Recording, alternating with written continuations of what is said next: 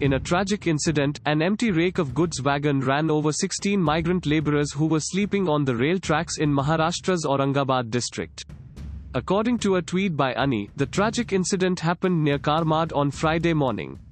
According to details by a railway official, the freight train ran over 14 migrant laborers between Jalna and Aurangabad of Nanded division of South Central Railway.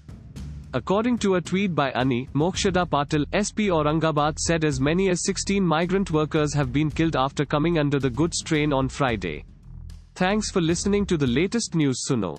Be sure to visit latestnewssuno.com to join the conversation, access the show notes, and discover our fantastic bonus content.